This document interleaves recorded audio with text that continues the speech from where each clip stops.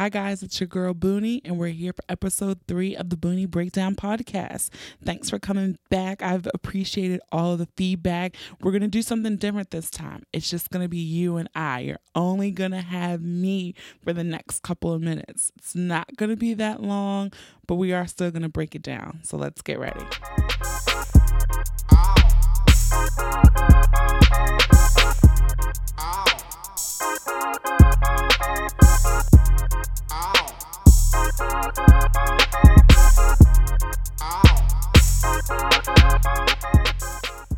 All right, guys. So just something a little different. I think I've been pretty vocal if you follow me on Twitter. And I think I've even put it on the blog, thebooniebreakdown.com a few times, that I was not having the same emotional connection to the show This Is Us. Everybody was sharing about how it was so amazing and they would weep every night. And it was just this whole emotional breakdown and these statuses. And I kind of felt like, what was wrong with me? Why didn't I belong? I wanted to be a part of the crying crew. Like, I wanted to have these same connections, and it just was not happening for me. And not to say, but the show is good. Like, it's a good show. But I will say I really connect more, or really only enjoy the Randall, William, Beth storyline the most. Like, everyone else is okay, but not really interested in it at all. But I love Randall, and I love Beth, and I love William. So I was behind like 8 episodes, I think. So I called out from work today, and I took the opportunity in between naps and sleeping to catch up on This Is Us. And I said, you know what? I want to be a part of the crew. I want to cry. I want to get involved in some of these conversations. So Facebook, of course, ruined the show. I already knew it was going to happen, even though I watched it. And finally, Booney cried. Your girl finally cried watching This Is Us. And I don't think it was for the same reasons that other people cried. So if you have not caught up on the show yet, just stop listening to this episode now and save it for later. But if you are caught up on This Is Us, then keep listening. So the episode when William finally dies, it got me. I cried. And like, it wasn't like an ugly cry, but I definitely dropped some tears and had the frog in the throat, like, fighting it. Like, I don't want to cry. And I think it's because I kind of relate to William's story with, getting to know his dad. If you've followed my blog, or if you know me in real life, you know that my dad was not in my life growing up. And I did not start that connection until maybe about 6, 7, maybe 7, 8 years ago. And it's always been one of these fears of mine. Like, I know I've said before on the blog that one of my greatest fears in life is to become a meme. Like, I really do have a fear of that. Like, I don't ever want to come on the internet and I see my face with words plastered over it and just being spread and going viral. Like, that really is a fear of mine. But like, one of my like secret fears that I haven't shared with a lot of people is that I always had a fear growing up and not knowing my dad, is like, if one day like my dad was dying and he needed a kidney transplant or a heart transplant or a liver transplant or like blood transfusion or whatever, that I would be the perfect match. And for me to now put the life of this person that I wanted to know all my life, desperately did not know, and now that decision of whether they live or die is in my hand. It was one of my greatest fears. And so even though the storyline with Randall and his dad isn't quite the same, but still, like, he was adopted, and he obviously knew he was adopted since he was Black, but it was always this missing link. And, early in the season, we see him going to just knock on his dad's door. And that connected with me. I haven't shared a lot about how I did eventually end up meeting my dad, but I have been vocal about this journey that I've been on with him. And I've often said the analogy, it's kind of like I'm dating my dad, but not in the ancestral way, but in the way that like we don't know each other and we're trying to get to know each other. And I'm sure it's awkward for him at times. It's definitely awkward for me, but it's like it's the only best way to describe it is like it's a constant string of first dates. I don't know if we've moved on from the first date yet. We've definitely have checked off some milestones together, which I've appreciated. But it was in that scene where he's dying that got me, and it got me thinking about my own connection with my dad. And just like Randall, like I showed up and I knocked on my dad's door. And I'm not saying literally, like I didn't literally pull up to his house and knock on his door. But growing up, always wanting to know who he was and what he was about, and always hearing, oh my God, you look just like your dad. You act just like your dad. My mom's late fiance, Mr. B, he actually worked with my dad, and he would always say, you know, Miss Boone, you act just like your father. You act just like your father. And that used to kill me growing up to hear that. Like it meant nothing to me. Like this mythical person that other people knew and would say, oh, you have these attributes of him that I desperately wanted to know, used to kill me and bother me so much growing up. And so I just thought about it like, shit, you know, sometimes you have to meet people where they are.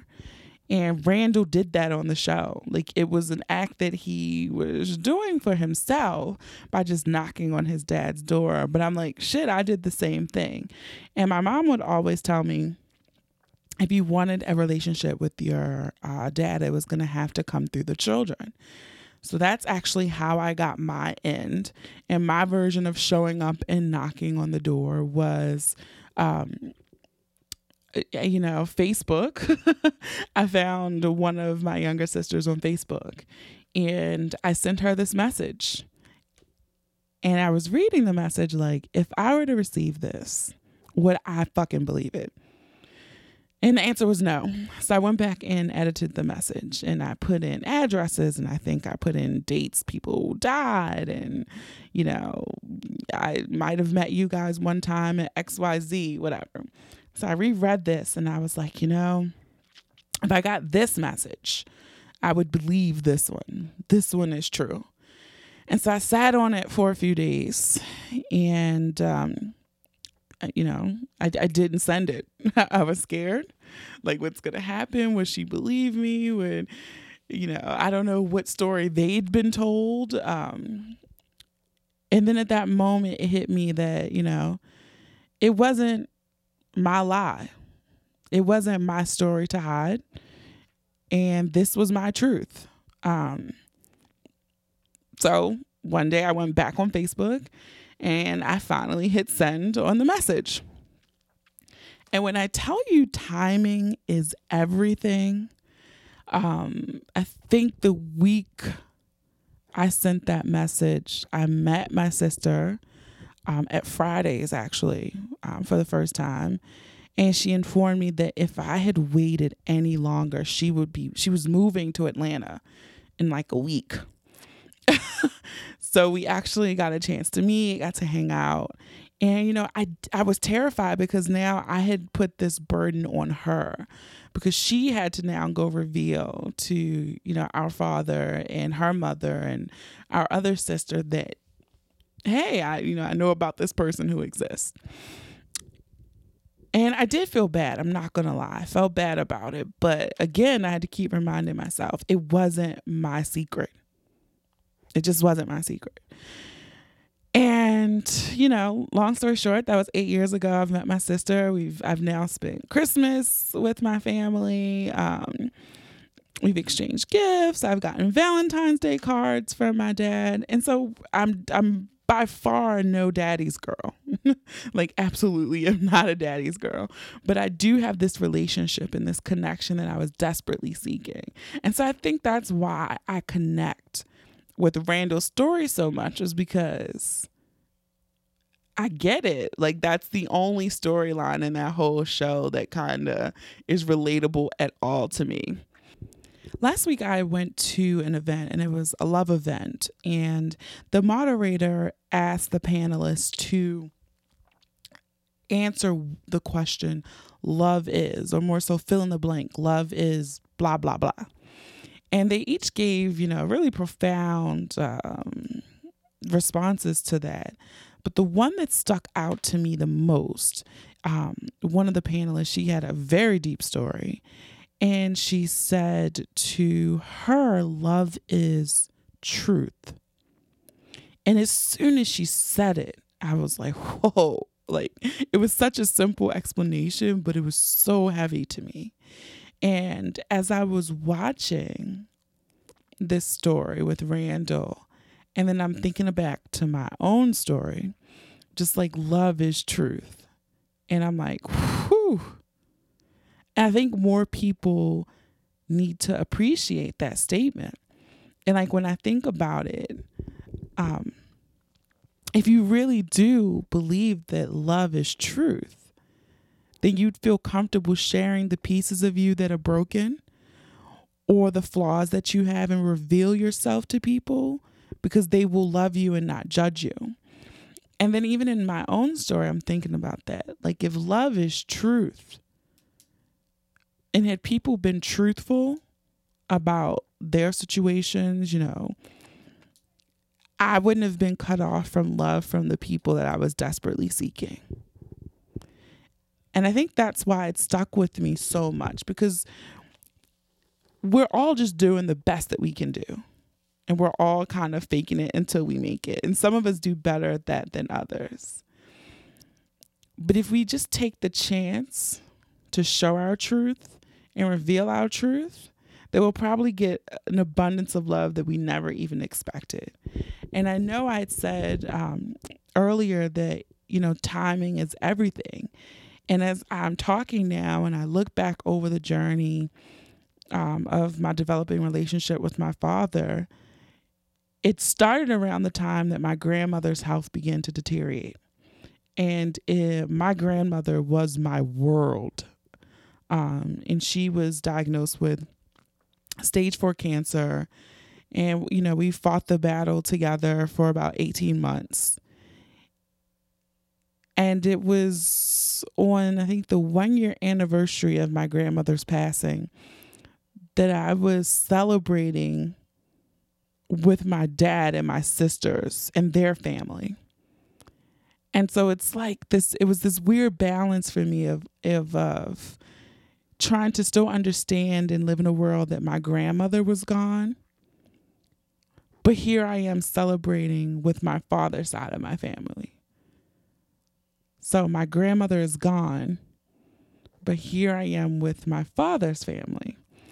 And I think I kept repeating it to myself because it was such a surreal moment for me. And the only thing I kept hearing was timing, timing, timing. And it's just like all my life, I looked forward to that moment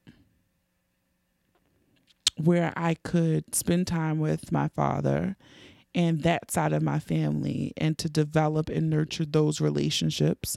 I mean, growing up, I loved my brother dearly, but I always wanted sisters. Coy, I love you.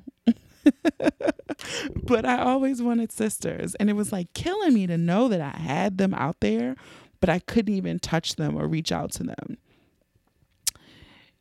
And so I just feel like the timing worked out because I had to meet, I had to be a big girl and I had to meet my father where he was. And I had to show up busting up doors and breaking down walls. And, it had to be me to do it. But sometimes, if you want what you want in life, you have to take control of your life. And I was just sick of sitting around and letting life happen. I just had to take the reins and say, I'm going to meet my family.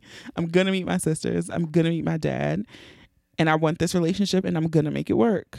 And I'm fortunate and blessed enough that I've been able to do that because I do understand that some people go their whole lives and don't know anything about family members or people who weren't in their life. But I just think of the timing that the universe played there for me, that I had this huge void left in my life from my grandmother's passing. And I had this void of not having my father in my life. But God gave me a whole new family at the exact time that I needed it. And so those were my thoughts. Watching This Is Us, the one episode that made me cry. And I just kind of grabbed the microphone and said, I'm going to talk into a diary here, and hopefully someone will like it. But I really do think that the simplicity in a statement of love is truth. And it's heavy. And I as soon as she said it out of her mouth, I think I grabbed my iPhone and wrote it down. And I had been staring at it. Because I think there is no greater truth than love. And the power of love is just so amazing. And I think about how it's changed me, and it continues to change me as I allow it. And I'm not even just speaking romantic love, but just love with my friends, and now this love from family that I did not have growing up. And I think when we're at our best, we communicate. When we're at our best, when we're in love, and every interaction, every communication we have with someone, it's grounded in love. And you can't go wrong with love. So yeah, I guess I am a fucking sap, because that 45 minutes of a TV show really made me go here, and I was not expecting it. But here we are. So I guess my last bit of advice is, sometimes you gotta go knock on the fucking door. And it might not be, the course of action that you want to take, but it's the one that you need to take. So friends, knock on the fucking door. Remember to focus on love, move in love, and the universe will give you all that you need. I am no Deepak Chopra, but that shit sounded good, y'all, right? I make myself laugh, but I know this is a completely different twist if you've listened to my other two podcasts. But I just also wanted to say, we won't always be ratchet. It's fun being ratchet. But sometimes we got to soften it up. Got to get a little touchy-feely, say a little deep shit sometimes, every now and then. But again, there's no greater truth than love. So this was just a little teaser, switch it up. I wanted to give a go at just doing a podcast by myself. This was not the original topic that I had planned, but I was moved after I watched the show. So I just gave it a go. I would really, really, really appreciate if you guys keep sharing the podcast like you have been doing. I greatly appreciate it. If you feel compelled, go ahead and rate us on iTunes. Keep subscribing to iTunes. Tell your friends to subscribe to iTunes and to SoundCloud. Still trying to decide if I'm going to do Google Play and some other podcast avenues. I'll let you know if I do. But again, thanks for listening to my little diary entry today. All right. Thanks, guys. All right, guys, that was it for today. I do have some great interviews lined up for the next upcoming podcast, so get excited for those. As always, you can follow us on all social media, Facebook and Instagram at The Boonie Breakdown. Go to the blog, theboonieBreakdown.com, and read all of the new posts on there. As always, guys, thanks for listening. Thanks for the feedback. I really do mean it. And until next time.